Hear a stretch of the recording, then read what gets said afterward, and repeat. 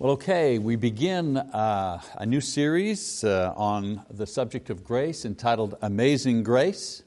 And this is the first sermon in this preaching series entitled What's So Good About the Good News. There'll be 6 lessons in this particular series. I encourage you to follow the series by attending the evening service. That's when we'll be preaching those.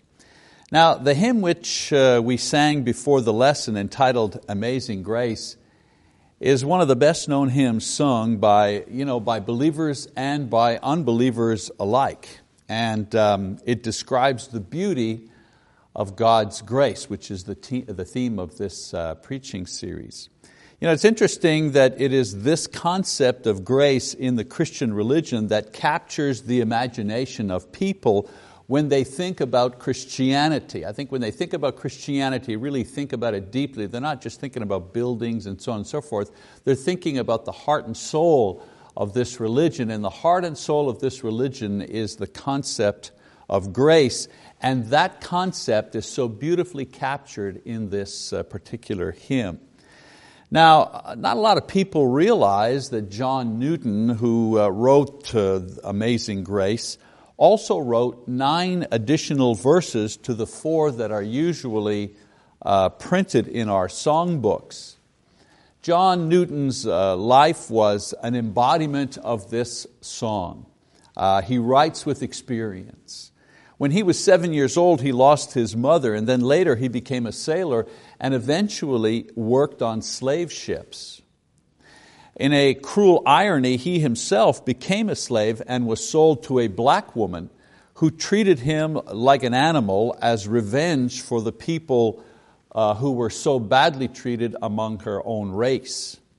Now, he was saved from this degrading life and became a minister and a writer of hymns that stirred the hearts of people the world over. And of course, the many hymns that he wrote, probably the most famous one is Amazing Grace. Shortly before his death in 1807, he wrote the following, and I quote, "Though I am not what I ought to be, nor what I think, or rather what I wish to be, nor what I hope to be, I can truly say that I am not what I once was, a slave to sin and Satan. And I can heartily join with the Apostle Paul and acknowledge by the grace of God, I am what I am." And so in our series, we're going to try to capture and describe this amazing grace that John Newton so powerfully felt and so eloquently wrote about. Now, there are several ways of learning what the Bible says about a particular subject. One of the basic steps, however, is to begin with the original meaning of the word itself and then examine how Jesus and the apostles used that word. Now, the meaning of the word grace is the following. The original Greek word, the New Testament was written in the Greek, of course, so the original Greek word translated into the English word grace was charis. In early Greek literature, the word chara, from which charis is taken, meant beautiful or lovely or attractive, charming, that which is delightful. By New Testament times, the word had come to signify joy or rejoicing.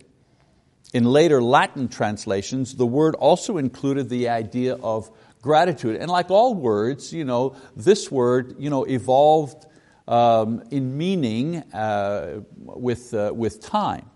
So when all of the ideas are combined, our word grace refers to that which is lovely, happy, generous, as in giving or receiving a gift. We know that grace is not itself a thing. You can't touch grace. It's not an object. It's not a chair or something like that. It's not a physical object. It's a word that describes the nature and the value of something else, usually someone else. In normal literature, it was used to describe a spirit of generosity and kindness and loveliness. In other words, we would say he is gracious. We understand what that means, someone who's merciful and kind. Or she is graceful, someone female, lovely to look at, and her movements and her attitude and so on and so forth are graceful. Now in biblical terms, the word was used to describe God's attitudes and God's actions towards mankind. What God has done for man, from the creation of the universe to the saving of his soul, all of this is referred to as grace, God's grace. Now the word is used in a variety of ways in the New Testament, actually 170 times. It's also fascinating to note that Paul the Apostle uses it 101 times. He's the champion for the word grace in his writings. Also interesting to note that Jesus never used the word grace because the Bible refers to Him as the epitome of grace. In John chapter 1 verse 17 says, "For the law was given by Moses, but grace and truth came by Jesus Christ." So because grace is at once a simple yet vast subject, there are a lot of misunderstandings about grace. Although the word grace can be used to describe God's essential character, His kindness and generosity, or God's attitude in creating the world, He was joyful in doing so, or how we should treat one another with mercy and kindness, with grace. The most repeated and most important idea that this word describes, however, has to do with mankind's salvation from sin. So you understand what I'm saying here. The word grace is used in a lot of contexts, but the one context that it is used in the most is when the Bible is talking about man's salvation. The basic doctrine of the Bible is the doctrine of salvation. The entire Bible has been produced in order to explain this one basic idea. Now, in the process, God has also managed in the Bible to describe how the world and mankind were created, how sin came into the world, how He created a special nation of people called the Jews, and all other related information that tells the story of Jesus, the early church, and the eventual end of the world. We talk about that in the New Testament. However, all of this revelation and all of this information has been given in order to provide a kind of a backdrop, if you wish, and an explanation for the most important thing that God wanted to accomplish, and that was the saving of mankind from the destruction of sin. And so this salvation, this saving, was motivated, watch for it, by His grace. That's why the Bible calls it salvation by grace. Let's read a passage, shall we, if you have your Bibles, chapter 2 in the book of Ephesians, verses 8 and 9. Here Paul says, "For by grace you have been saved through faith, and that not of yourselves, it is the gift of God, not as a result of works, so that no one may boast." So, salvation by grace is the essential doctrine of the Bible. It's the key idea. It's the bottom line, if you wish. Salvation is what God did, and grace is why He did it and how He accomplished. This is why the study of grace is so important. It is the study of God's character and motivation in doing what He has done for us, especially in the area of salvation. So, when we will be using the term grace in our series, we'll be referring to God's kindness and generosity and joyfulness, as well as His method of saving sinful man. Now, believe it or not, there are some people who think that grace, or too much grace, is dangerous. We tend to kind of go from one side to the other here. Too much grace, not enough grace. Some people think too much grace is dangerous, and there are reasons for this. First of all, they don't understand the idea of grace in the first place. That's why they think that too much grace is dangerous. They think that grace is liberty. In other words, they think that grace is really the freedom to indulge in small vices. They think that grace means the freedom to do what you want, or that God excuses sin because of His goodness. I can continue in this vice, I can continue in this weakness of character, I can continue in this secret sin because I'm under grace. But we know as Christians that we have a duty to reject liberalism hiding as grace. But we mustn't reject legitimate grace.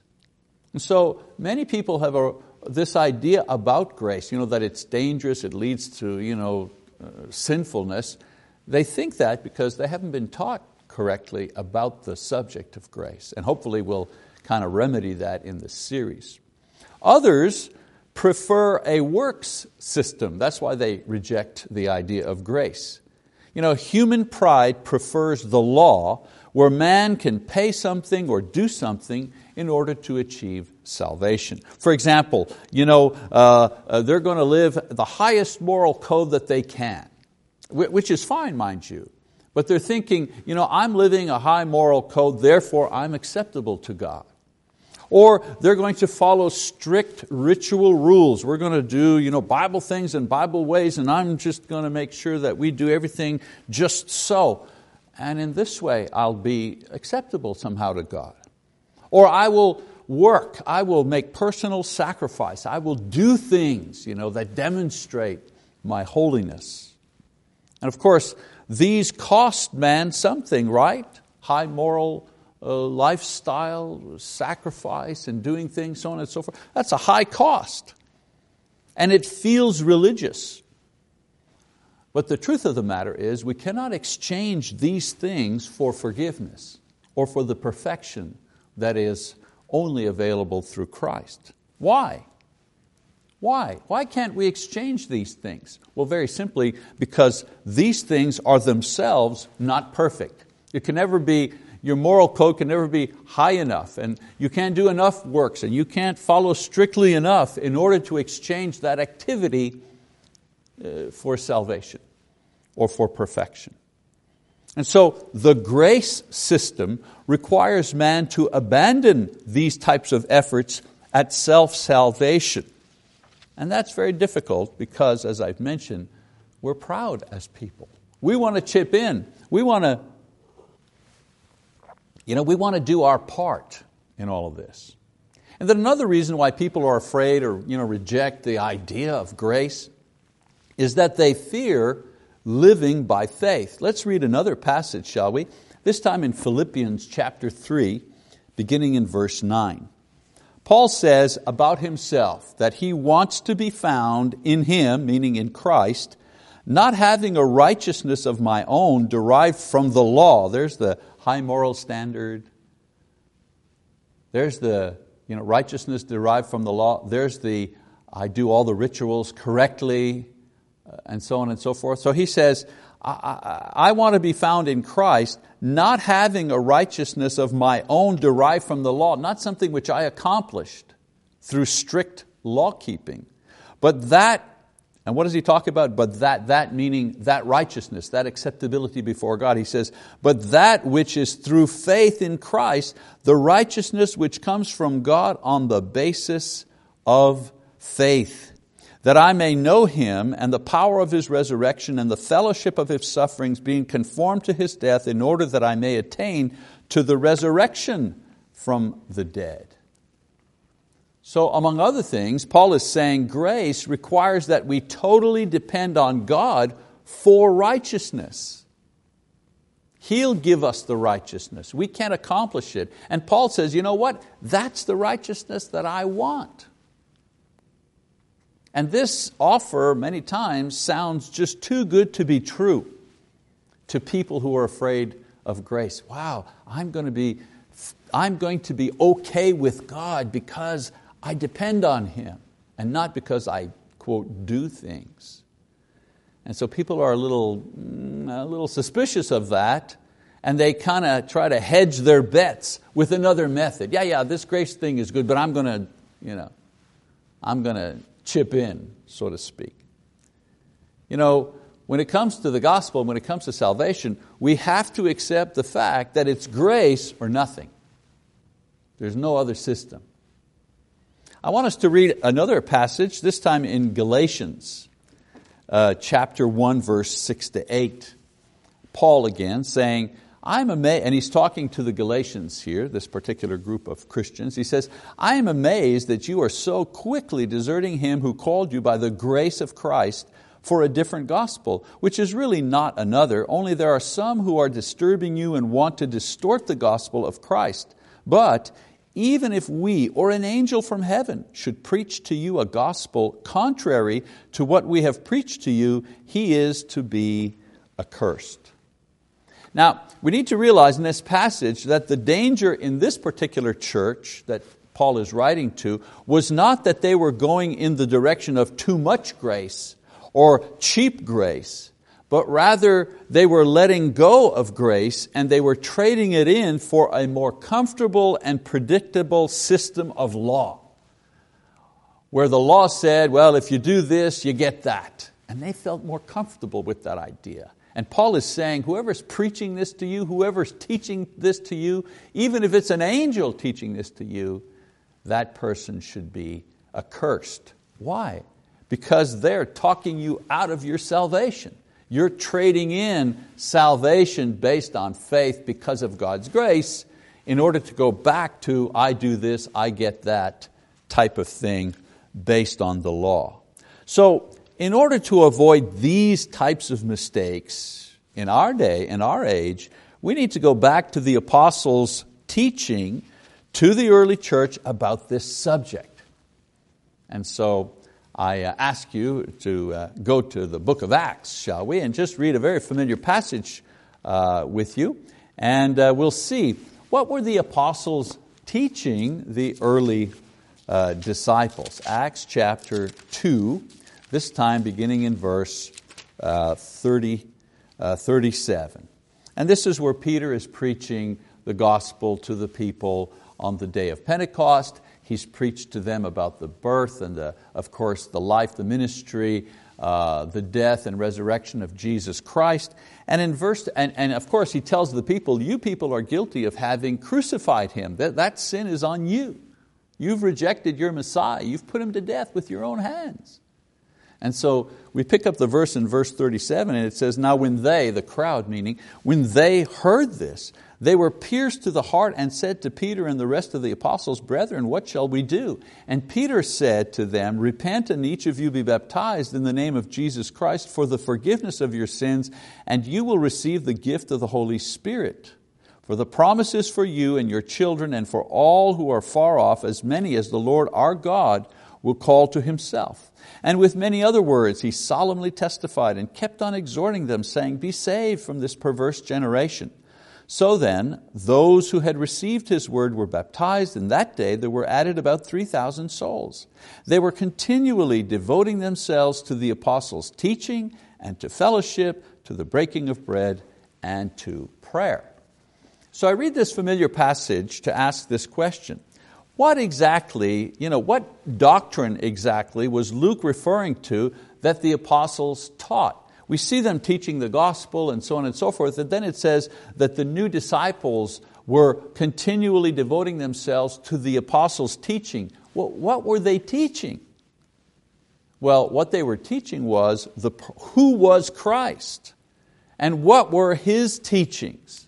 Because the book of Acts and the epistles were not written when this particular event was taking place. So what were the apostles teaching these people in Jerusalem? Well, that Jesus was the Messiah and how they were to be saved and so on and so forth. That's what they were teaching.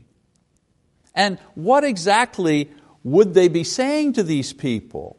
Well, we read further on that they were teaching them about the person of Christ and His teaching. Obviously the plan of salvation, that God sent Jesus, and their response to God's plan of salvation, which in their case they understood and had obeyed, repentance and baptism.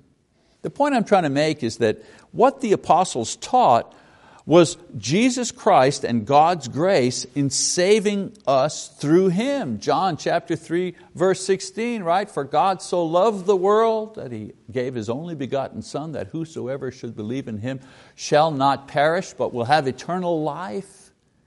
That's what they were teaching, that kind of the nuts and bolts of the salvation. They didn't have to teach these people about Jewish history.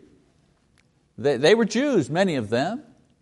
And many of them were in Jerusalem. They understood the religion of the Jews, the sacrificial system, so on and so forth. What the apostles were doing was putting all of those things that were written in the Old Testament into context and demonstrating how Jesus was the fulfillment of all these things and how God used Jesus in order to save them. So we make a fundamental mistake when we begin teaching someone the gospel, and we begin by teaching them, and here's my point, we begin by teaching them church history or organization. Someone wants to study the Bible, so we start teaching them about what is the church and how the church is organized, and the New Testament church is the church of the Bible, so on and so forth. Or we begin by teaching them the falseness of other religions. This religion is not true, that religion makes a mistake, and so on and so forth. Or we begin teaching them how to respond to the gospel. We start teaching them that, they need to be baptized, they need to repent, they need to confess Christ, so on and so forth. When we do these type of things, rather than teaching them the good news of the gospel, which is the fact that we are saved by God's grace through faith. See what I'm saying? I'm not saying these other things are not important. I'm just saying we've got the thing backwards. When the apostles were teaching the people at Pentecost, notice when Peter was preaching, he wasn't preaching about Jewish history. He wasn't preaching about how the church would be organized. He was preaching the gospel, the good news. And so the first point I really want to make in our series about grace and salvation is this. We are saved through God's grace. In other words, because of His kindness and mercy and love and generosity. This is the motivation for salvation. This is what moved it. This is the why. So when we say we're saved by grace, that's what we're talking about. The reason that we have access to salvation is because God is gracious. All right, number 2, we are saved through faith in Jesus Christ. This is the method, as opposed to no salvation or salvation through law. Listen, God has got a choice to make here. Man has sinned. Adam has sinned. Man's nature has fallen. He's condemned. So God has a choice of 3 things. 1, no salvation. You know what? You messed it up. I told you what to do. I gave you everything. You just went and messed up. Too bad, so sad. You're on your own, and eventually, the devolution of mankind and the earth, eventually everybody kills each other off, there's nothing left. That's one way to go. Secondly, maybe then I can just make, robots. I made a mistake with Adam, I gave him free will, I'll do something else. The people that come after him will have no free will, they'll have to obey. Is really, that's the second choice. And then the third choice is to maintain free will, but offer salvation. And the method through which an individual is saved will be that they believe in God and trust in Him to give that to them, based on their faith in Jesus Christ. So we are saved through faith. That's the method that God chose. He could have said you're saved through law, or He could have said no salvation at all, but He said, you know what, you're going to be saved through a method of faith. All right, the third thing we can say, we are saved through baptism. Oh, wait a minute, is that a contradiction? In 1 Peter 3 verse 21, Peter says, now that baptism does save you. How does that mesh with grace and faith? Well, baptism is the proper biblical demonstration of our faith. That's where that fits in. As opposed to responding by intellectual assent. Just my brain wave decides, I do believe. Okay, that intellectual assent, that's the response or demonstration of faith that God wants. Or maybe we should cross ourselves. Maybe that's the demonstration of faith. Or maybe we should just say the following words, I accept Jesus as my personal Savior. Maybe that's the response of faith. Or maybe we start speaking in tongues or do miracles. there's a response of faith. But the Bible says that God gave baptism, immersion in water. This is the response of faith. This is the expression of faith that God has given to man in order to demonstrate his belief in Jesus Christ. So when it came to the apostles' teaching concerning salvation, this is what they taught the early disciples. You know, Jesus taught that a person was saved in all the following contexts. A person is saved through grace. Well, of course. Without God's merciful, intervention there'd be no salvation. And so grace is the motivation, and we can't say we're saved through grace. We are saved through faith. Well, yes, we are saved through faith. That's the method. That's the system that God uses. As opposed to a system of law, He uses a system of faith to save us. And we're saved through baptism. Yes, that's equally true. Baptism is the biblical response of faith that we make to the offer of salvation. All right, let's talk about this idea that grace is free. People are always saying grace is free, but they put qualifiers. In Romans 6:23, Paul says, but the free gift of God is eternal life through Jesus Christ. So Paul is talking about salvation being free, that God's grace towards us is free. What does that mean, that grace is free? Well, let's go to another passage in Romans, this time Romans chapter 4, verses 4 and 5, and let's read the following. Again, Paul, he says, now to the one who works, his wage is not credited as a favor, but as what is due.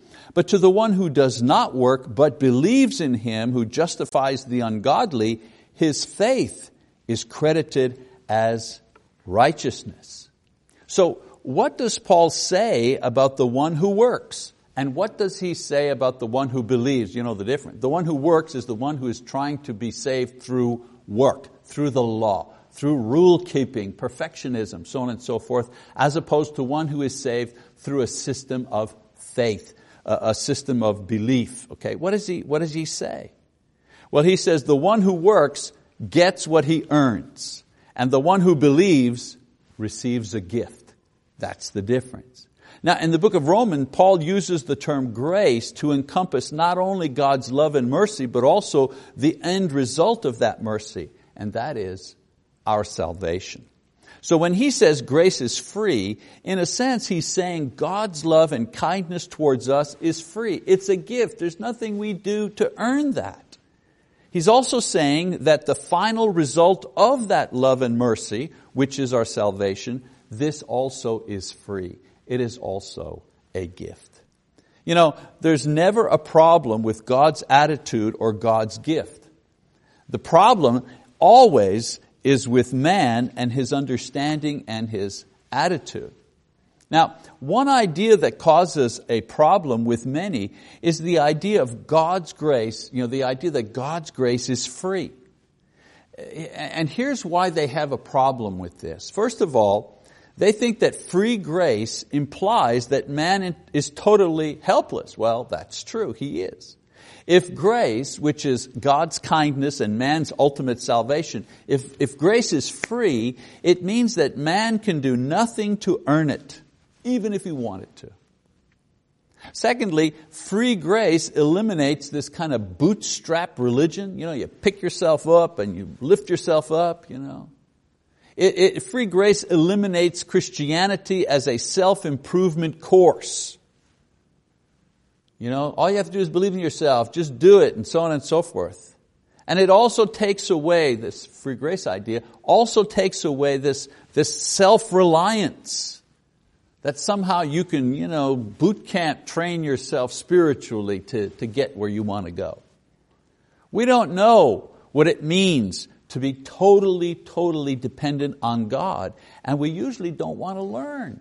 And yet the idea of grace necessitates us to realize that we are totally dependent on God for everything, including salvation.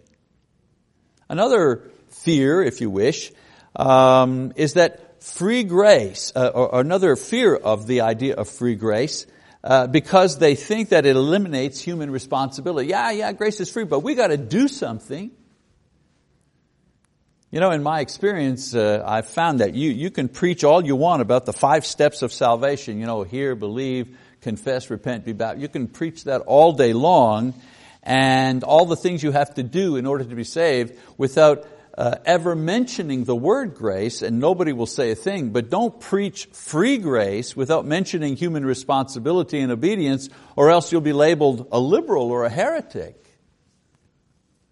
Brothers and sisters, are we more concerned about what a person knows concerning baptism or concerning grace? I know they need to know both, of course. But I'm putting forward the idea that there will be no baptism, no meaningful one anyways, if they don't know about grace first. Preaching grace does not eliminate baptism, but we need to remember the role of each. Preaching the grace of God is the message of the gospel. It is what is good about the good news.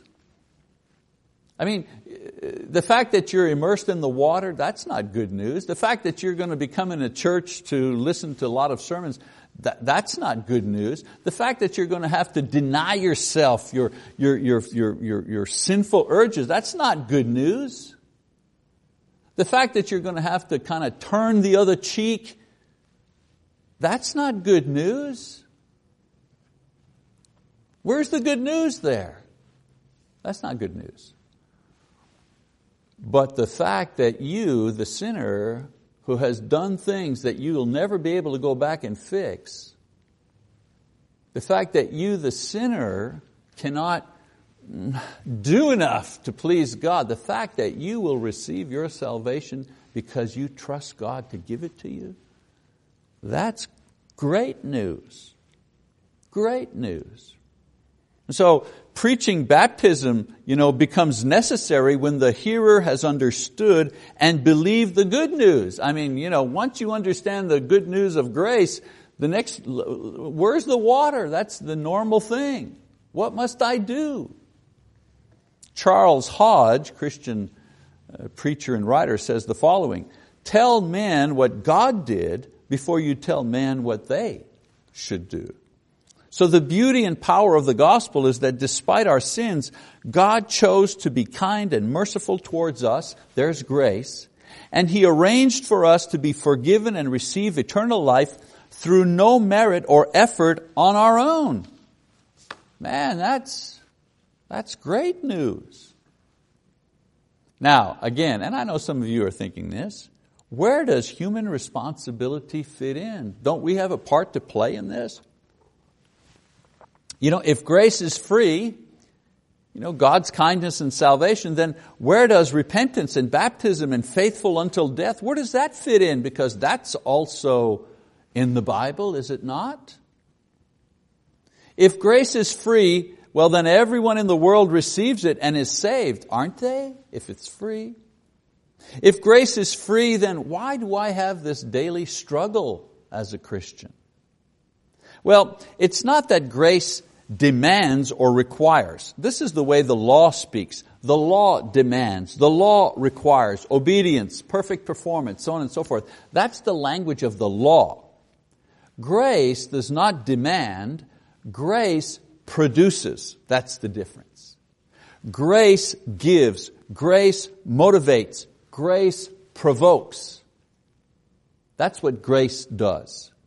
The law demands perfect obedience and it produces death because it shows you that you are imperfect, that you are incapable of being perfect, and that the consequences of being imperfect is death.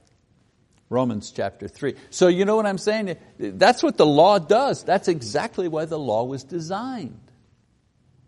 Grace, on the other hand, demands nothing. It requires nothing. It reveals God's awesome love in the cross of Jesus, and in doing so, watch for it, it produces faith. It produces repentance.